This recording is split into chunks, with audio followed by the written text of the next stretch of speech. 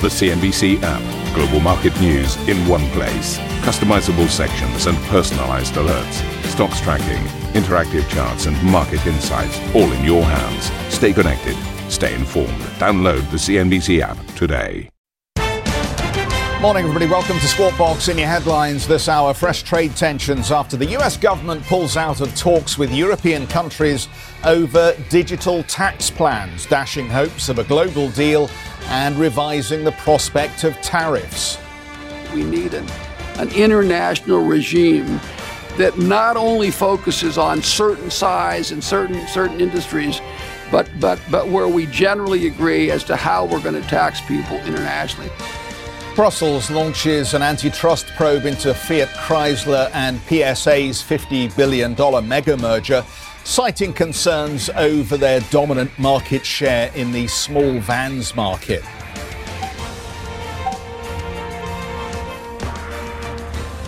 And Asian markets trade lower, but JD.com rallies on the e-commerce giant's $3.8 billion Hong Kong debut.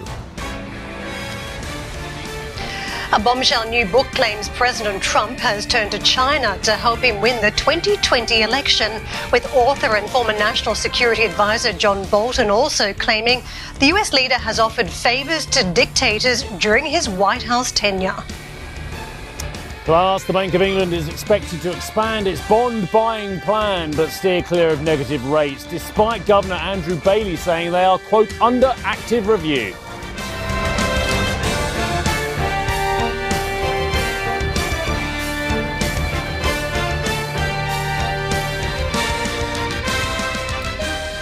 So, welcome to the programme. The US has pulled out of digital tax talks with Europe, citing a lack of progress and threatening tariffs if countries try to push ahead with their own levies. That's after the Financial Times revealed a letter had been sent to 4 European finance ministers.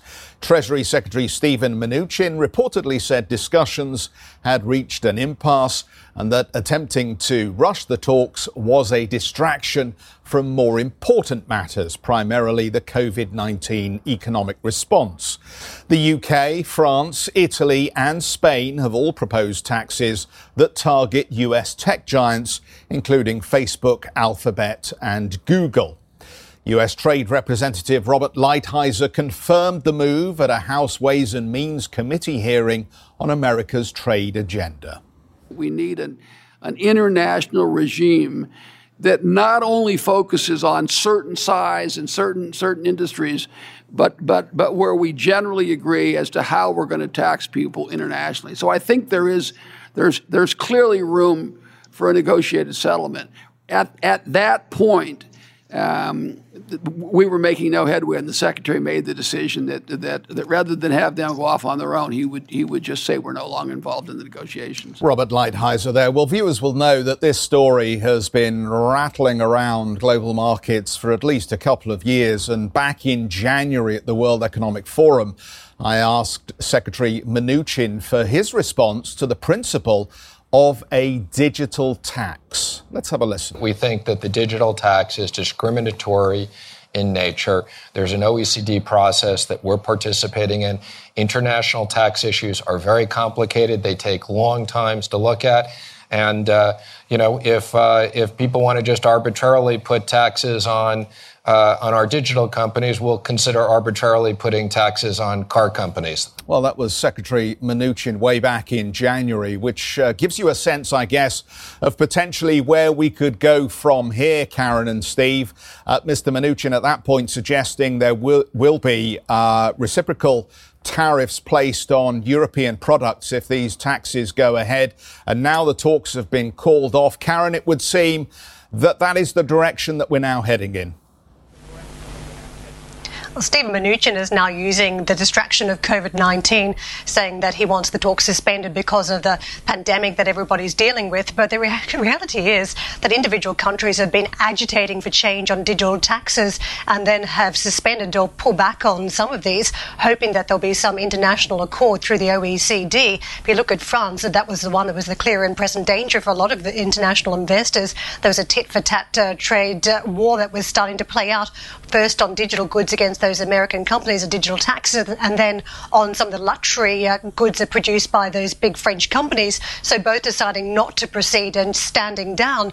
But effectively, that was in lieu of conversations expected to take place at that international level. And Europe, of course, pushing ahead with its own plans as well. And Europe is so sure that the money belongs to it. And the recent 7-year budget that it drew up, it allocated 1.3 billion euros per year from digital taxes. Now, of course, some European companies come into the mix, but many of them are American companies. We're talking about Facebook, Apple, Amazon, Google, all of the major companies that earn revenue over here in Europe but don't pay any tax on it because there's no physical goods. A lot of it's services, digital services. So correcting the playing field, you've got to say, is incredibly important for European companies. If you think about what we've been talking about in recent weeks, we've been talking about an acceleration in those digital trends, that the biggest digital companies get bigger.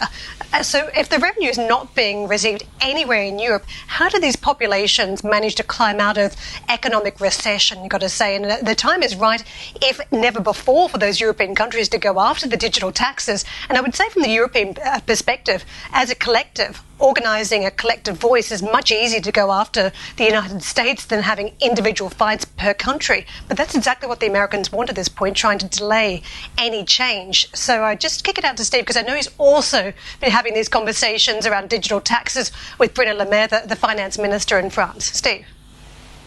Yeah, absolutely. Look, I mean, 3 more unsurprised anchors you could not find. I mean, look, I went through this all last year with our viewers at the finance ministers meeting in Chantilly, and I went through it again when we had Biarritz, and I thought any entente cordiale, which was transatlantic, was illusory then, and I think it now. In between then, we spoke to Angel Gurria, who manfully, and I admire Angel Gurria very much as a person and indeed in his efforts to get a digital tax agreement on a pan-global basis. But let's face it, Angel has failed up to date. And in fact, in October last year, I was looking at an old CNBC interview. He said we could have one by June. We're in June, and there's 0 chance. Then he told us earlier this year there's a chance by the end of the year. I think that's very, very unlikely at the moment. So I'm afraid having a pan-global digital tax has failed. Now let's get back onto the Europeans. There are a lot of European nations who don't want this, who don't want any form of digital tax, because they look at it in a different way. And we must remember the Commission may be speaking in one way on this, talking for Europe, but the fact of the matter is some countries just want the jobs, just want the employment, just want the manufacturing facilities and the productivity that will bring to countries such as Ireland, to countries such as the Netherlands as well. So there are many countries who are thinking, actually, they don't mind if a digital tax goes away in some ways, because they would prefer to have the income generated by the job creation. And of course, at the moment, when I'm outside the Bank of England talking about job creation, that is absolutely key as well. The final point I want to make as well is this is about slice of the pie, isn't it? And let's face it, the US wants to tax their digital companies as much as anyone else as well. And if someone is taking the pie before it goes home to their tax jurisdiction, then of course that is a problem for the US Treasury, because they want to get as large a slice of the pie when they are upping their debt loads by trillions as well. I will make one more final point, and that is the fact, isn't this about an ignominious failure of Europe as much as anything else as well? An ignominious failure of Europe to have the tech titans, so that it would be European tech titans being taxed as much as the US ones. Back to you both. Yeah, I think they're terrific points, guys. And just to throw Eric Schmidt into the mix here, the BBC had a terrific conversation with Eric Schmidt, formerly of Google, addressing primarily Huawei. But I think it strays into the point that you make here, Steve. If we're going to take on the Chinese, then we should outcompete them and come up with smarter technology. And I think the message also applies in this context to what you're saying about Europe. If you don't like the American tech companies and what they're doing, then let's have some European giants that can take them on at their own game. Guys, we'll come back to you in just a minute, and Steve, we'll catch up with you. I think you need an umbrella down at the Bank of England this morning, but we'll hear some more about the weather forecast and also the monetary policy forecast in just a moment. Not that the Americans feel that their own tech companies are behaving well. The US Justice Department is proposing to roll back protections for big tech. Under the current law, social media platforms do not have to bear responsibility for their users' posts.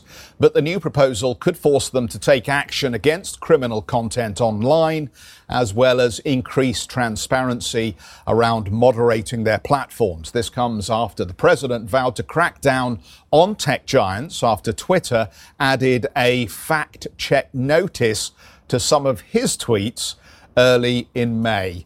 The European Commission has launched an investigation into the planned $50 billion mega merger between Fiat Chrysler and France's Peugeot, citing concerns over reduced competition in the lucrative small commercial van market. In a joint statement, the carmakers said they will cooperate with the probe in a, quote, constructive spirit. Well, Charlotte, this was well flagged up. We knew that the EU was looking closely at the commercial van market, but to what extent now is this going to stall or even potentially derail this deal? You're right. That was very much expected, this problem from the Commission on the potential market share that FCA and PSA could have in the van sector. That's the one really that they're looking at. So small vans below 3.5 tons.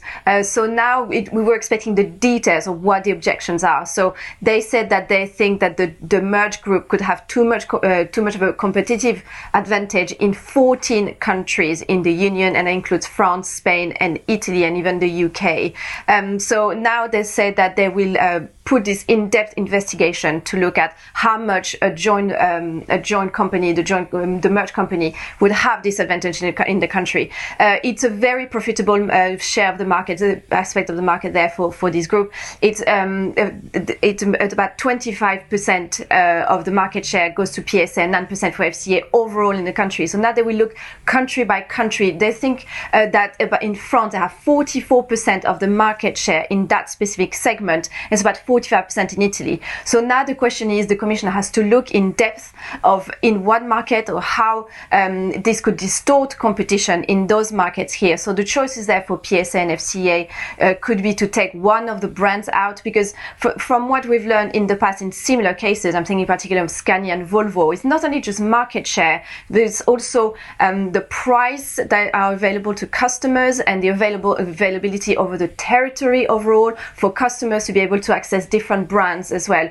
So it's not just market shares, all these different aspects that I have to weigh in to look at whether this merged company would have too much of a competitive advantage. So now the new deadline is October 22nd for the Commission to come up with their conclusions. In the meantime, PSA and FCA say that they stick to the calendar that they had. That's the thing, that because these objections from the Commission was very much expected, the calendar that I have of closing the deal in the first quarter of 2021 would take this investigation into account. So we don't expect a delay if things go to plan, and the companies have very much expected this objection for the Commission. Jeff.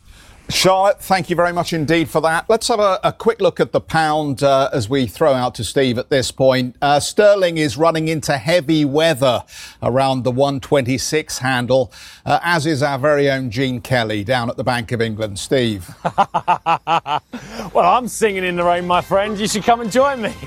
Anyway, coming up on the show, fresh powder. Is it going to be dry powder? Who knows? But the Bank of England looks set to roll out increased asset purchases as the central bank, well, is it aiming to shore up UK government finances? That's a bit of a sore point, but we'll discuss, of course, that and the Bank of England's reaction to the pandemic. More on a dry and breezy day here in London after the break on Squawk Box. If you enjoy Squawk Box Europe, check out the Brave Ones podcast. The series explores the rise of some of the world's most successful entrepreneurs. Through exclusive interviews with family, friends and colleagues, the Brave Ones podcast features stories of determination, resilience and ingenuity. Available on Apple Podcast, Spotify and Google Play. The Brave Ones podcast, presented by Credit Suisse.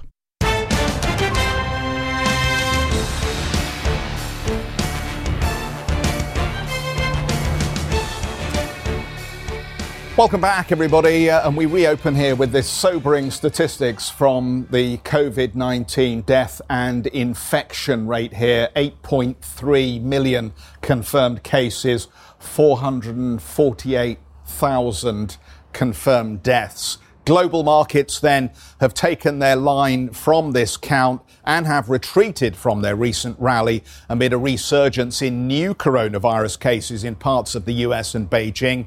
Infections have spiked at a record daily rate in Florida, Arizona and Texas.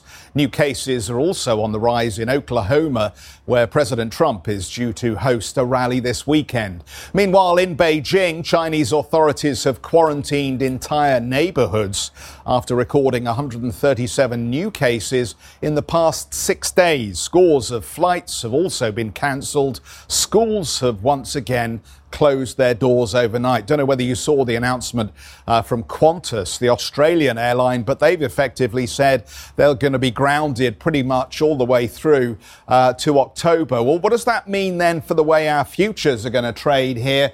Let's have a look. We're 105 points lower at the implied open for the Dow Jones at this stage. Sentiment would appear to be negative as we come into the trading session. The US markets, well, the overnight picture, as you can see here, the Nasdaq just about managing to crawl over the positive line here, but the Dow Jones and the S&P both closing out the session negative yesterday. Let's have a closer look at the technology stocks. There are a lot of stories floating around the tech companies at the moment. And interesting, I think, that the market decided that Facebook and Twitter had come far enough, but there is still some broad support on these pullback days for areas where speculative investors feel there is still a growth opportunity. So that's the picture on some of these major technology companies. It's not to say that there aren't still a lot of voices out there suggesting that this market has gone way too far, way too quickly. Just the latest, Jeremy Grantham, the co-founder of investment company GMO, he says investors are creating a major market bubble by ignoring the realities of the pandemic. Speaking on CNBC's Closing Bell, Grantham warned investors to stay away from US equities. Sell your US 100%, buy emerging, and throw the key away for a few years, and you'll have a story for your grandchildren about how you outperformed the investment professionals and everybody else.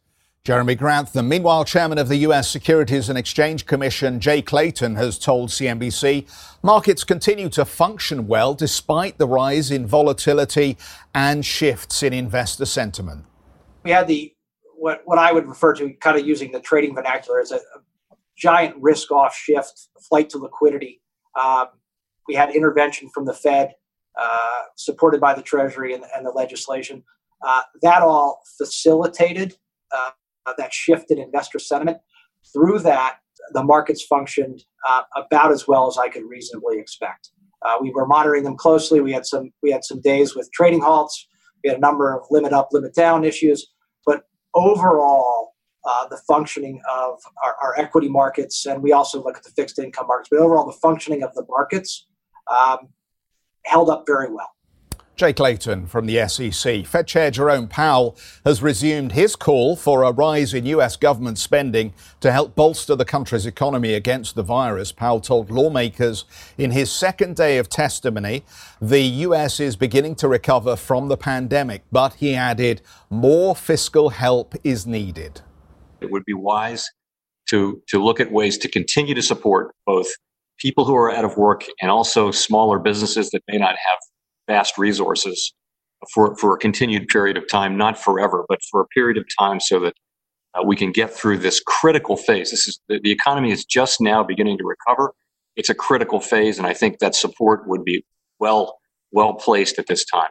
Fed Chair Jay Powell. Well, the Bank of England is expected to raise its bond buying programme by £100 billion today as the central bank looks to help the UK recover from the pandemic. And Steve, I know there were a lot of analysts wondering overnight, given how weak that inflation read was that we had yesterday, whether the bank may be inclined to do more at this stage.